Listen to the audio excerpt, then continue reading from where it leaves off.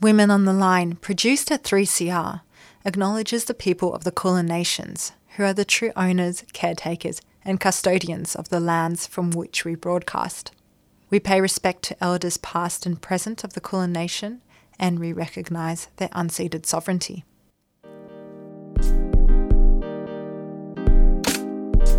Welcome back to another episode of Women on the Line, a national feminist current affairs program produced by women and gender non-conforming people at 3CR Community Radio in Melbourne, Naarm, on Wurundjeri country. And it's broadcast across the Community Radio Network. And I'm Scheherazade Blue, and welcome back to our show. In today's episode, we'll hear two conversations about the impacts of Australia's border policy regime. Firstly, we'll hear an interview with Renuga Inpakumar, a spokesperson and activist for the Tamil Refugee Council. We then head to Indonesia, where we speak with Nur Aziza, who speaks to us about her lived experience as a Rohingya refugee.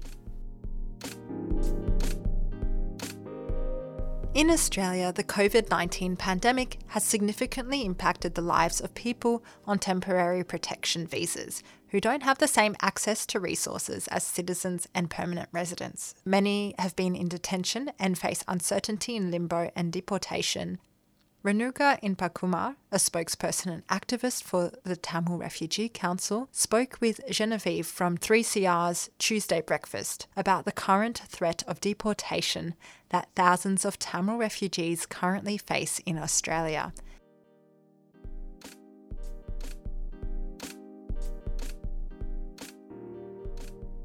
Could you tell us a little bit about the council and what its aims are for the refugee community?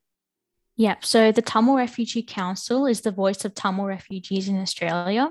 So TRC engages in media liaison, individual advocacy, educational work, and campaigning for the rights of individuals and the refugee population as a whole. So much of our work involves raising awareness of the particular challenges facing that Tamil people face in the community, and to also try and change the Australian refugee policy because it needs to be changed. We educate people about the history of Tamil oppression and the ongoing oppression that we face from the Sri Lankan government. And we have connections in Indonesia, Malaysia, India, and the United Kingdom and other countries. And we participate in the global struggle for Tamil rights. Concentrating, I guess, on the pandemic and I guess the huge toll that the pandemic has taken on everyone, but especially refugees. Do you want to talk to us a little bit about what kind of issues and hardships that refugees, and more specifically Tamil refugees, have been facing during the pandemic? Yeah. So I feel the pandemic now has created a massive toll on Tamil refugees and other refugees in the community because you got refugees who are released from detention, and whilst being released from detention is really good. These refugees are placed on visas such as temporary protection visas, which, causes refugees to live life in limbo, not knowing where the future, holds. And so, having a pandemic and having to work tirelessly just to gain money is so difficult. And this COVID pandemic, they're away from family. And now that we're in severe lockdown in New South Wales, most of the Tamil community here can't see each other. So we don't have that support network. And it's sad because you've got people who have extreme mental health issues in the Tamil community. And having to watch Afghanistan during the pandemic causes another, fear in the Afghanistan community. And they have so many refugees in their community. So it's just, I feel the COVID pandemic, it has not supported refugees in any sort of way. And it is another form of detention for these refugees. And, it just causes more problems in their life, added stress. So I feel like the COVID pandemic, it has caused refugees to really has put a toll on their lives. If anything, what we've learned from the pandemic is that it's amplified any sort of issues that were already existing. And for the refugee community, I can't imagine what it's been like. And I guess it would be traumatizing seeing what's happening with Afghanistan at the moment, and Australia's blatant reluctance to kind of go in there and help the most vulnerable. Yeah, it's funny when Scott Morrison kind of says that he has great sympathy for the Afghan population, but you've got Afghan refugees who are in detention for more than 7 years. And you've got, since 2002, Afghan youths have tried to draw awareness. It's just terrible. And I just wanted to say my deepest condolences to your community and the passing of Kanishwaran Krishna Pillai. And I wanted to talk a little bit about, what were some of the struggles that Kanishwaran was facing as a refugee? And do you think these struggles are felt amongst others in the Tamil community? So Kanishwaran, I think he's an individual that he highlighted what the Tamil community go through every single day. And that is that these refugees are placed in detention first for a long time. You got refugees placed in detention for 8 years. Then once they are released, they're handed a TPV or SHEV visa. And even that just causes another added stress to their life. And so you got Kanishwaran, he worked as a cleaner and he was trying to support his 3 children and wife, and he was the breadwinner. And having all that stress causes psychological suffering. And this is basically because of the Australians' cruel, inhumane refugee policy. And he really, I think, what had happened, it was like nothing new that we've experienced as a community. It was just very devastating for us. And it was more devastating that no mainstream media had put coverage on it, so it's very hidden from the outside community. So no one really knows what refugee communities face. And, he fled Sri Lanka trying to seek a better life. But sadly, he didn't receive it. And that's the truth that us Tamil people go through, is that whilst we have so many individuals in our community trying to flee from Sri Lanka, they are placed behind bars. And even when they're released from detention, they're still, I guess, discriminated against from the Australian government, not receiving the adequate treatment they need, not receiving adequate medical help, which just causes more suicide situations to occur in our community. In terms of the Australian government, obviously we've talked about the continued blatant disregards they have for the well-being of refugees. But I guess in a ideal situation and what the council is pushing for the government to do, what do you hope the Australian government will do for refugees, especially in these times of hardship? Geez, they could do so much for these refugees. I firstly think that the Australian government needs to follow the law. They're not doing that. So you've got the Migration Act 1958. They're not following that. No way. They've got people who are kept in detention for so long after, the UN working group have commented on their treatment towards refugees. And you've also got, I think, both parties, Labor and Liberal, who have blatantly just ignored what the community is trying to tell them.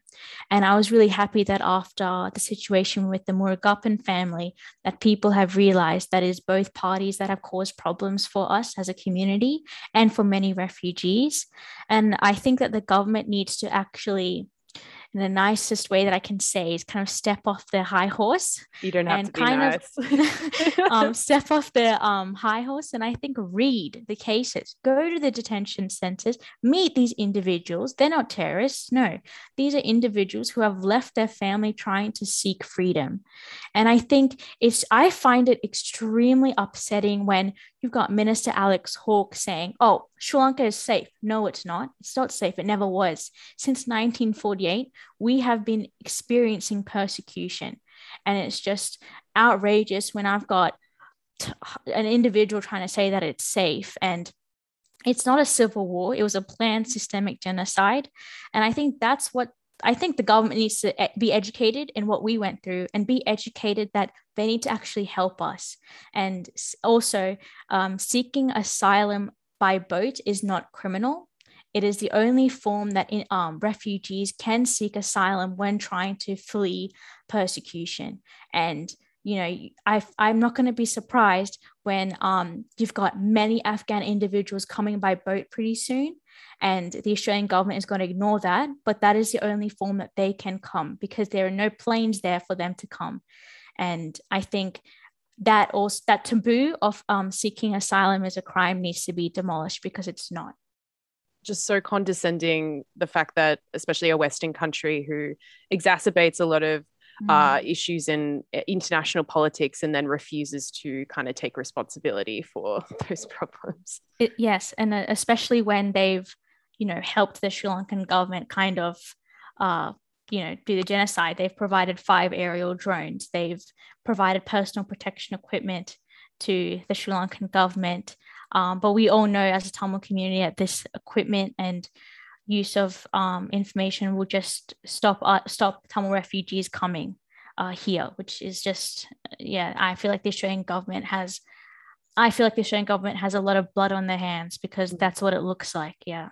And just for our listeners that might want to, read a bit more or reach out and support, where can they go? Definitely go on the Facebook Tamil Refugee Council. We're always releasing media releases and kind of updating the wider community, what happens in our community, and maybe giving us a message if you would like to be involved, because we have monthly meetings. So if you'd like to be involved, just let us know.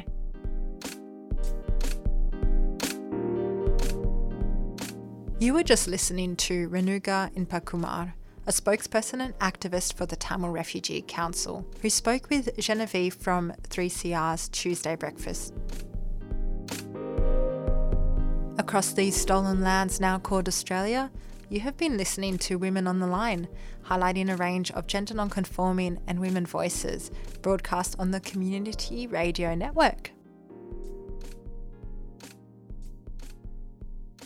Still within the context of Australia's border policy regime, we'll turn further afield to Indonesia. The current majority of refugees and asylum seekers in Indonesia intended to pass through quickly en route to a final destination, and that's most commonly Australia. Instead, due to shifting immigration policies, people end up being stuck for years, with little support and little opportunities to integrate in the Indonesian society. Unable to go home, people wait and hope for resettlement, as well as face the revolving door of detention. As of March 2021, there were approximately 13,700 refugees and asylum seekers in Indonesia. The challenges they face reveal the regional impacts of this hardline border management. Their stories also illuminate impacts of uncertainty and indefinite transit on the lives and well-being of people fleeing conflict, often in relation to Western interventions. From the war in Afghanistan to the extractivist opportunities capitalised by Western multinational companies in Rakhine Province in Myanmar. And Rakhine Province is the homeland of a minoritised ethnic group, the Rohingya people, who have fled the country due to ethnic cleansing, persecution and violence. And so we now hear an interview with Nur Aziza, who is one of 3 people stuck in Makassar, Indonesia, featuring in Freedom Street, which is a documentary on their stories, and also deconstructs Australia's border policies. And Aziza joined us from Indonesia to share her story.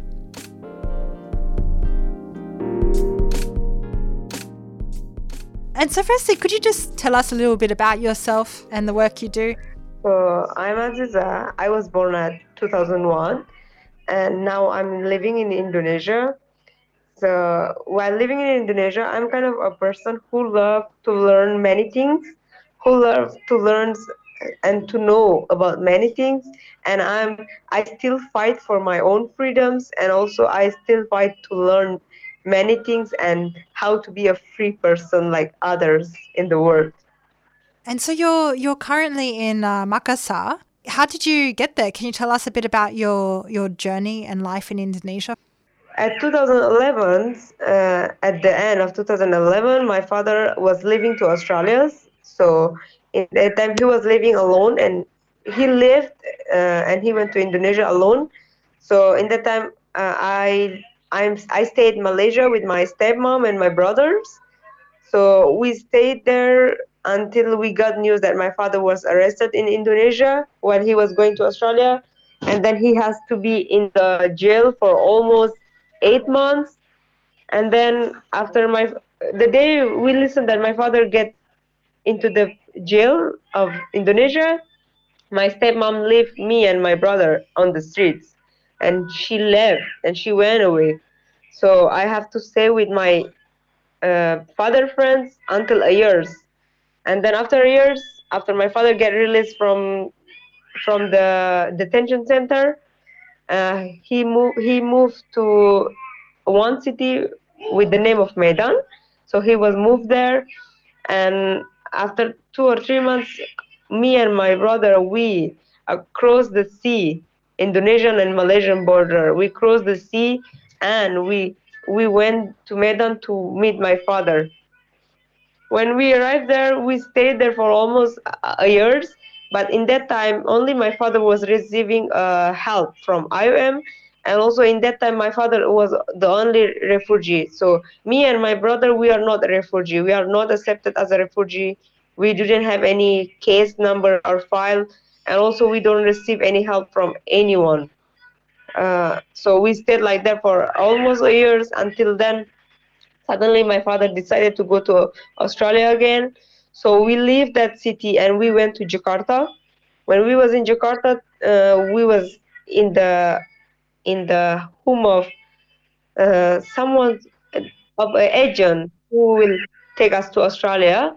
And while waiting for that, we also went to UNICEF Jakarta to process our case that I can get no, I can get an identity card as a refugee, as a migrant there.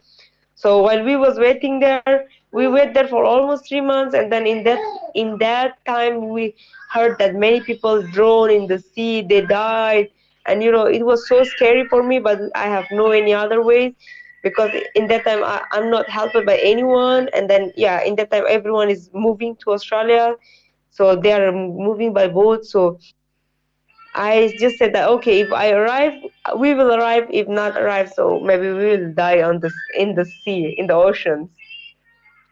And but when we was going from, but the agent, they transfer us to another city, Makassar, and they said that we will take you from Makassar city to from this Makassar ocean to Australian Ocean.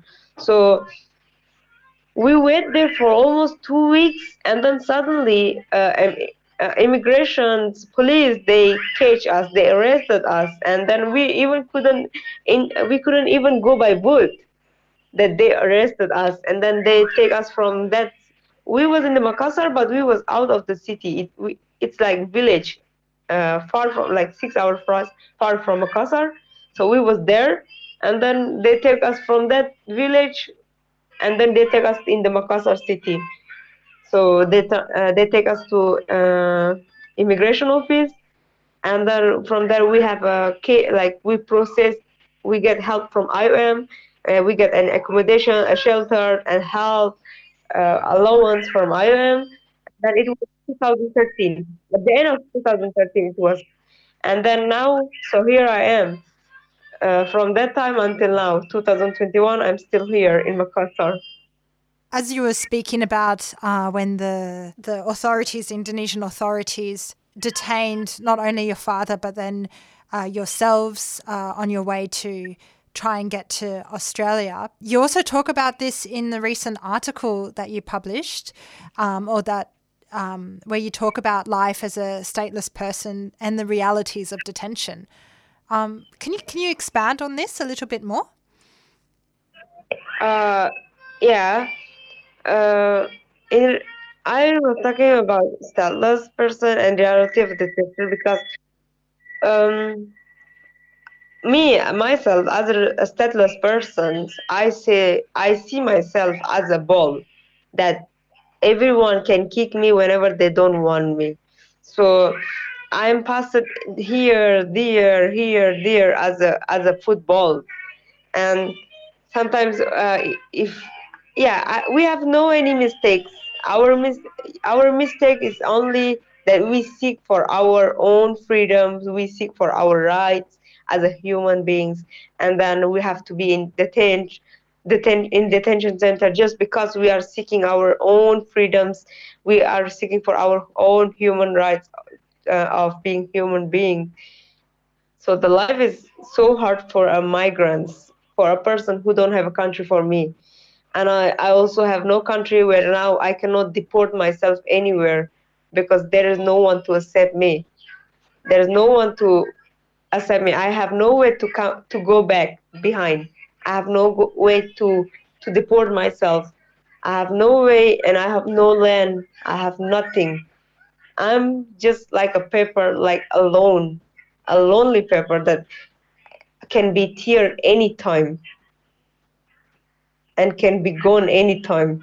That no one remember me, or no one even remember who am I, just because of my this kind of status that I have, a stateless status, that no one remember me.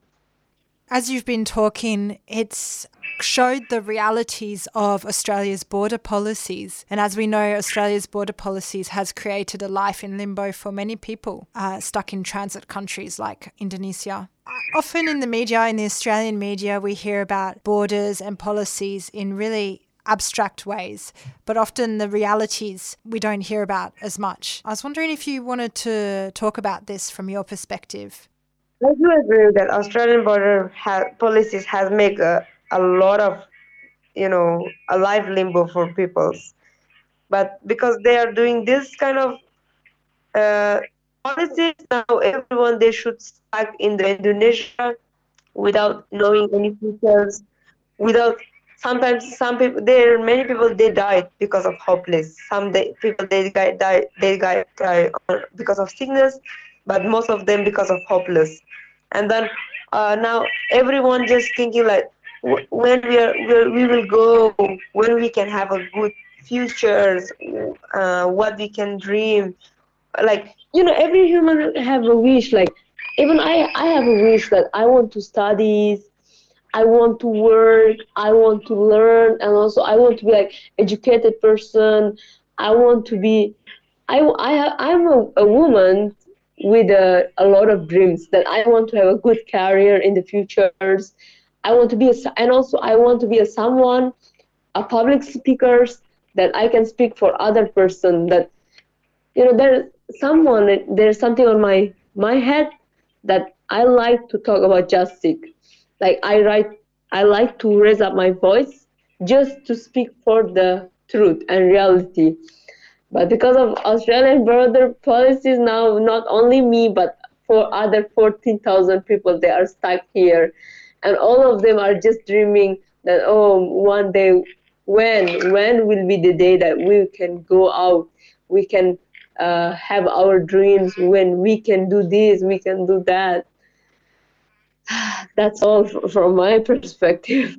And also, some people they don't realize it because Australian they have before I listened that the Australia have they have said that we will try to take all of you with aeroplane way, in the polite way, by passport, something like that. I listened it. I don't know. I'm not sure, but I think I guess I heard that 4 or 5 years ago.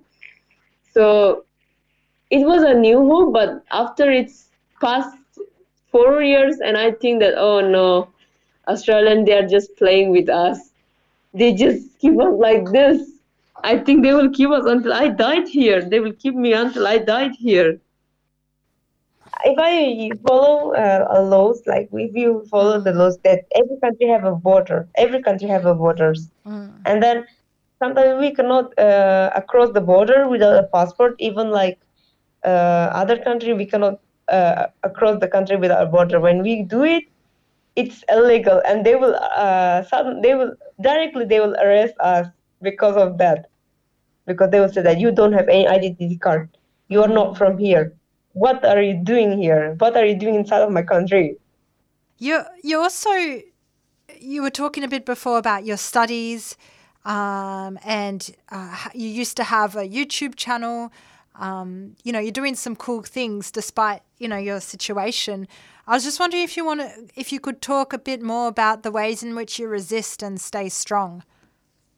I'm kind of person who has ambitions. I have ambitions from I was kids. I want to be a lawyer. I want to be a lawyer. I want to fight for justice, and I love speaking. I love speaking in public. Like I like to talk much.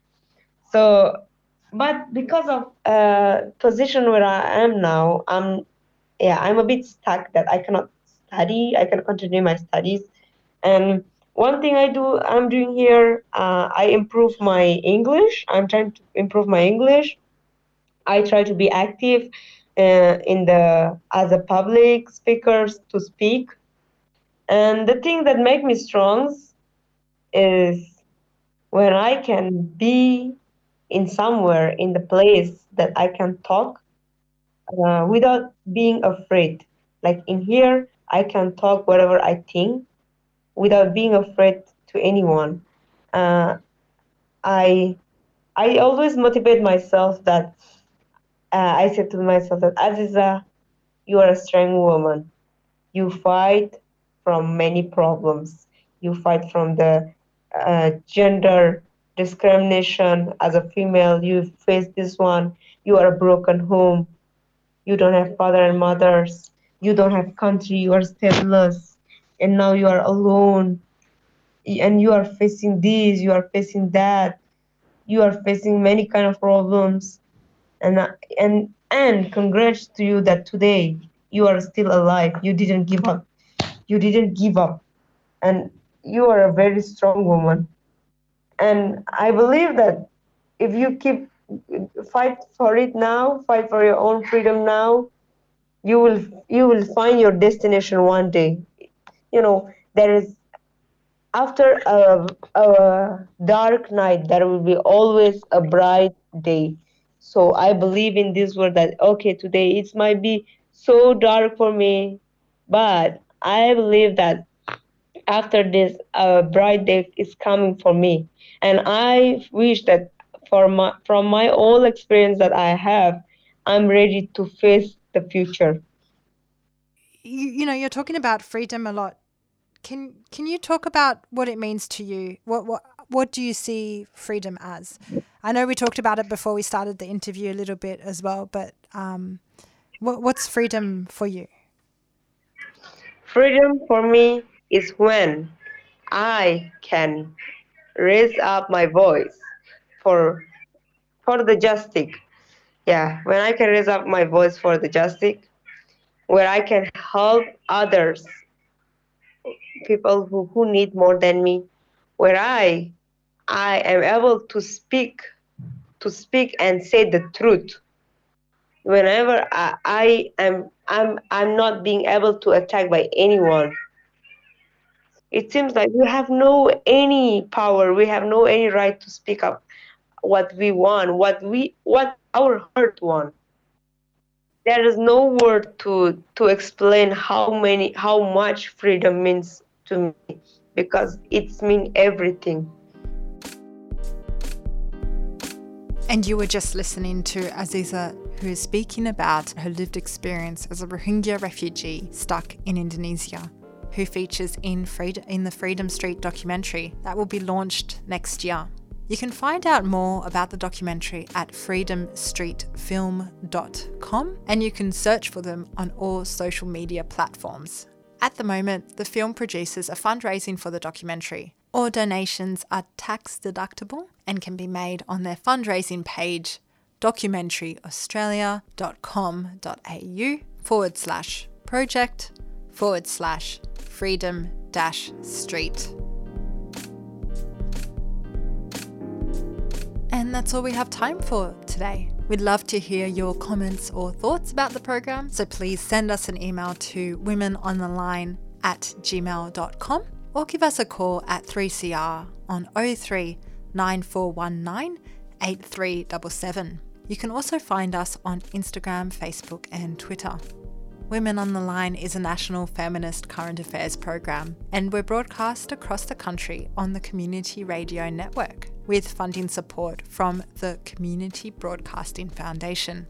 The theme music for Women on the Line is by Ripley Kavara, and all our programs can be downloaded from 3cr.org.au/Women on the Line. I'm Scheherazade Blue, and tune in next week to hear more Women on the Line content. Thanks for joining us today.